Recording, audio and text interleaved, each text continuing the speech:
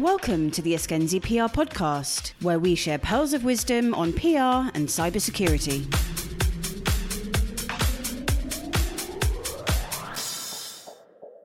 Hi, it's ESKENZI, and we're going to be doing a podcast today about RSA and how to make the most of it with the media.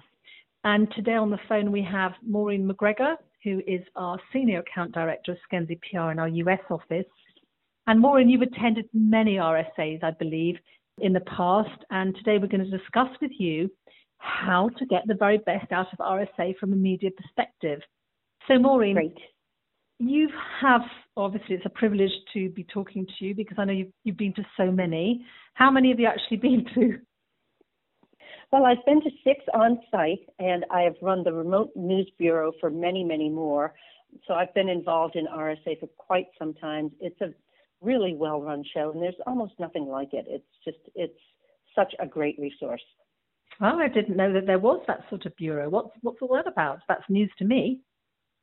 Well, one of the things that I think is important for any vendor to keep in mind is that while they're there at RSA, news is breaking around them, sometimes from the show floor itself, and oftentimes, just the industry moving forward and, frankly, the bad actors moving forward. News frequently breaks during RSA. For instance, a couple of years ago, there was somebody who actually hacked an airliner while the show was in process. So the notion of a remote news bureau is basically saying, let's empower the vendors with whom we work to respond immediately and effectively, whether they're speaking to reporters on site or whether they're actually connecting with reporters who are equally and similarly back at their own home offices and home news bureaus responding to news. Oh, that's terribly interesting. Now, I know that exhibitions can be a bit of a jungle. I've done, must be 23 info securities. I've done many RSAs and black hats and stuff like that. It's a jungle on the floor. There's 1,000 exhibitors all trying to get coverage. They're all trying to launch their products. They're all rustling and bustling for the journalists' attention. I know it's a nightmare to try and get their attention. You've got 1,000 people, 1,000 companies, and you probably only, luckily, if you're lucky, got 300 journalists. They just physically can't meet enough of these guys in the course of an exhibition. Do you honestly think it's still a good place to release news? I think really that depends a lot on the company's business goals. Many companies choose to announce at RSA just to be able to show that they are there, they're moving forward, and that they are part of the industry momentum and driving things forward. I think it's not a question of do we want to launch at RSA, but for many companies, it's a question of must we launch at RSA? And oftentimes the answer is yes. It varies from company to company, and it certainly varies from year to year and situation to situation. But for many products, if you're part of a large ecosystem that's moving forward at RSA, it's important to show up there. It's very important to announce news there. And that can either be, during the show or, frankly, sometimes before. And that's what I always do at events like Info Security. I always recommend to our clients, you should try and get as much done before the show as you can, 2 weeks before. And then you meet the journalists on the stand or the booth at the show. What do you think about that?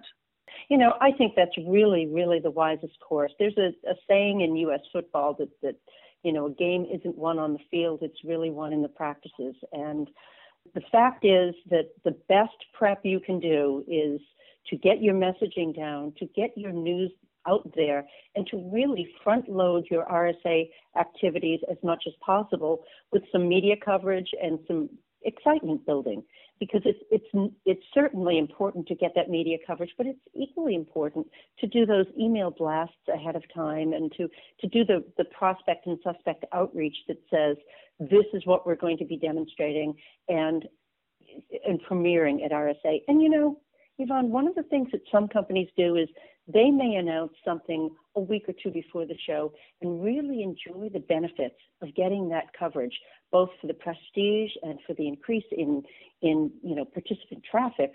And then at the show, they can do a secondary announcement saying today was premiered or demoed for the first time, or some sort of a follow-on announcement just to be part of the announced at RSA throng. But I completely agree with you. Front-loading the news and really doing careful prep just helps to build the momentum and helps to build the excitement. And frankly, it depressurizes the spokespeople and allows them to focus on what they're really there for, which is talking to prospects and informing them. Yeah. So while there's no one right or wrong approach, I think you're very wise in your counsel. Absolutely. And I also think you're right in saying that, if you've got the CEO or the MD or whoever it is on your stand, you don't necessarily want them to be doing press interviews. You want them to be meeting really tip-top customers and potential customers. So often I kind of have to analyze, is that actually worth taking their time away from the booth or not? So the next question I wanted to ask you is, because you are a bit of a hardened RSA PR manifesto brilliant person, how many press interviews do you think you can actually get away with? I know it's damn hard these days. And once upon a time at InfoSecurity, we may be able to have got 10 good interviews at InfoSecurity. What about RSA? Is that too optimistic to expect that? It really can be. It's important to remember that these newsrooms have compressed in terms of their staffing, and they've shifted their focus. They really want to be speaking about issues, not about products being announced at RSA. Totally. So it's wise to pick, it's wise to pick the targets that you most want to go after and go after them aggressively, but recognize that it's important to fit into their news streams and really let your reporters be your guide. It's about quality and not quantity, and it's about building ongoing, enduring relationships, isn't it? Yes, and I always think what tends to happen is so many of the meetings the press meetings end up just being meet and greet. And you know what? I see these journalists so razzled by the end of the day. And I kind of go, have you written some good stories? And they kind of go, no, we just met people. And I think that's good to do too. I think that's very, very important, putting a face to a name. But I do think that not often do our clients really, really get written about unless they've got some smashing news. But there is so much going on at RSA with so many fabulous breaches that are being exposed and stuff like that, and trends that are being, put out there, that it's very, very hard to kind of rise above the noise. The press list we've been looking at over the last few days, and I have to be honest, it's pretty small at the moment. And at the moment, we haven't seen any UK press. I know that press list is often a tiny marginal number of the people that are actually really going. How do you I guess you're working with your own press list, are you? For sure, absolutely. When I was on the reporting side, one of the things that we would be careful to do was keep our names off of the pre-registered lists as long as humanly possible. Most people are nicer than I am on the reporting side, but I have to say, this is really the value of working with a great PR agency, isn't it? Yeah. Trust your agency and know that they have enduring relationships. They know who's going to be attending. They know who probably won't be attending, but certainly will have their ears open to news. And they know, how to push, how long to push, and when not to push. And that makes all the difference, doesn't it? Yeah, definitely. Now, I've been to the press office a number of times. It's a small press office. It's not particularly large. Do you do your interviews in the press office, and is it easy to get into, or are there better places to hold press interviews? Well, I think that there are much better places than the press office for a number of reasons. They do have a great system where there's these small briefing rooms, but really everybody's on top of each other, cheek and jowl. It's just these cubicles in this large open air environment, and you're as likely to pick up on someone else's news as you are to share your own. There are, surrounding the Moscone Center, as you know, there's tea rooms, there's Chinese food restaurants, there's hotels, there's many, many places, but it's also a really good, if busy, open air environment, especially outside of the exhibit hall, where you can usually find a little nook or corner to have a one-on-one with a reporter, especially if you go upstairs and start exploring some of the back halls. It's, not a bad thing to say, let's just grab a couple of chairs and drag them over here and find some quiet space. There's also the tea rooms and the restaurants, but that involves, either waiting for tables or having somebody there ahead of time and just holding the table for you. There various ways to get around that press room juggernaut. Yeah. And it's well worth exploring alternatives. Yeah. Oh boy, it's a very, very big show, and I know how many times I've gone from one hall to the other hall, and I've just shattered myself. I mean, you have to wear sensible shoes, but you also need to allocate, don't you, meetings between different your press meetings, because it can take a good 10 minutes, can't it, to get from one hall on the north side to the south side. I think you have to factor that bit in, don't you think? Absolutely. And that, by the way, is if you don't meet somebody in the hall who stops you and asks you questions. It's one thing to look at a friendly reporter or a colleague and say, I'm on my way someplace. It's another thing entirely if a prospect you've just spoken to or sales channels partner happens to stop by or cross you as you're dashing from meeting to meeting. You can't very well look at them and say, can't talk. So it's really good to allocate as much time as humanly possible to that. You're right, Yvonne. What do you think about putting on events around the show? You know, a sort of breakfast meetings, lunch meetings, evening meetings. I mean, there's so much going on. What's your feeling about putting on events? I think it can be a really exciting and useful thing to do. It's clearly a huge budget item. Probably the best way to go about putting on an event from our recent experience is to really focus it with your sales channels in mind and with your prospect base in mind. Because one thing that definitely will attract reporters, if the goal, is to do that, is to have a community where there's, a fair amount of people that they can talk to besides the primary vendor who's hosting the event. It really gives everybody a chance to let their hair down and relax and meet one another in a less formal setting, but with the clear understanding that, this isn't an interview, it's an informal thing. It's a bridge builder for certain. That said, one caution: if you've got 2 or 3 very high profile reporters that have RSVP'd that they will be attending, it's only a courtesy to them to have somebody accompany them or, stay nearby in case they need anything at such an event. And also to, be there to manage if an informal interview does take place between the reporter and perhaps a sales prospect or something like that. Mm-hmm. The primary vendor, the host will want to be involved. And that's so important. You just mentioned something about being there with key journalists when your clients are actually being interviewed. Do you know the amount of times I've watched PR folks in the press office that are sitting in an interview, they're on their phone, they're looking at the text messaging, they're looking at the news, they're actually scribbling and doodling, they're not paying any attention, they may as well not be there. And so my advice always is you pay attention, you take notes, that is your job as a PR professional. It's also your privilege. When you think about it, what we're doing here is really trying to get the very best solutions into the hands of the marketplace. Once again, those battles are won and lost over the most minor details. And I don't know, it's a privilege doing what we do. And I have to go into it knowing that. Yeah, and we both know that. We've been doing it for long enough. Now, the other question I wanted to ask you is, I normally allocate around 30 minutes per journalist. Do you think that's about right, or is it shorter or longer at RSA? I'd almost say shorter, because one of the nice opportunities that RSA gives you is the chance to be a real human being to the people that you speak with and that you want to speak with over the course of the next year. These reporters are careening from booth to booth and press briefing to press briefing to press briefing. So it's always a wise idea to start an interview by saying, first of all, do you need a water or a coffee? And by the way, how much time do you have? When's your next interview? And more importantly, where is it? And let's shape our timing according to that. Because they may want to have a full 30 minutes with you, or they may look at you gratefully and say, actually, I've got something in half an hour. And then you look at them and say, great, we'll keep it to 15 or 20 minutes, and let's follow up after the show.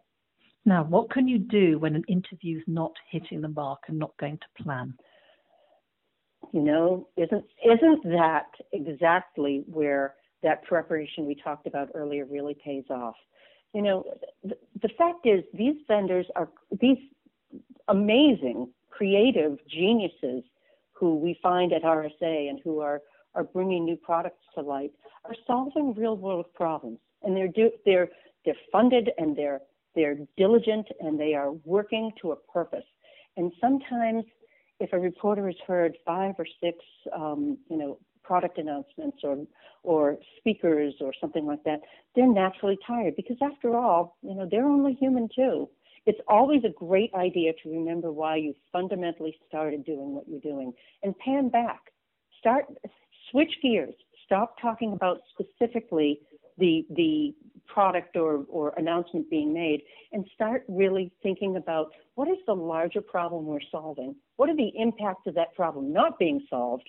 And what does the reporter really need to understand about the greater issue? And then say, let's take just 2 minutes and address what we do to solve that issue, and then let's follow up after the show. Or perhaps I can provide you some thought leadership on it if you're open to that. Perfect. More often than not, the answer is yes. Yeah, absolutely. Now, what else can you do to maximize your RSA ROI? That's an excellent question. And, one of the great things that RSA has done for the last couple of years is something called Broadcast Alley. And that is a place where it's off-site. It's at a separate Stony building, and it is designed specifically for, capturing video and for providing services to, various members of the media. There's a couple things you can do there, and one is to, reach out to some publications, some of the tier ones that are going to be taping sessions there and say, we're not doing this to talk product. Here's the issue that we're looking to address, and then go over there and do that. The other thing you can do, though, is Broadcast Alley has this service it provides to exhibitors. It provides you with 30 minutes of time and highly professional, very, strong production value recording so that you are able to conduct an interview in an RSA set with, a couple of chairs and a great setup and make it really a very professional and very compelling B-roll. Anybody who's exhibiting at RSA should really, we urge them, take advantage of that.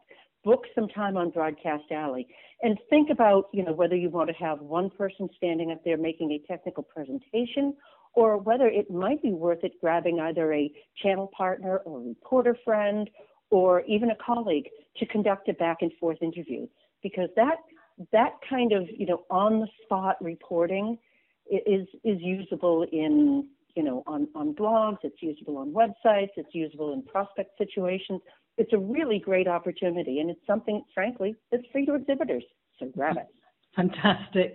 Now, what other tips do you actually have to tell our lovely audience today? Anything else from pearls of wisdom that you want to impart?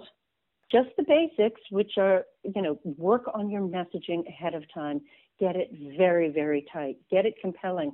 And, the last thing is, we all exhibit a little bit of conference fatigue from time to time. And, after a while, a spokesperson might get a little bit weary or a little bit lost saying the same thing over and over again. And I kind of urge them to remember, there are times when a pediatrician feels like, oh, golly, I'm writing the same prescription for amoxicillin 1,000 times.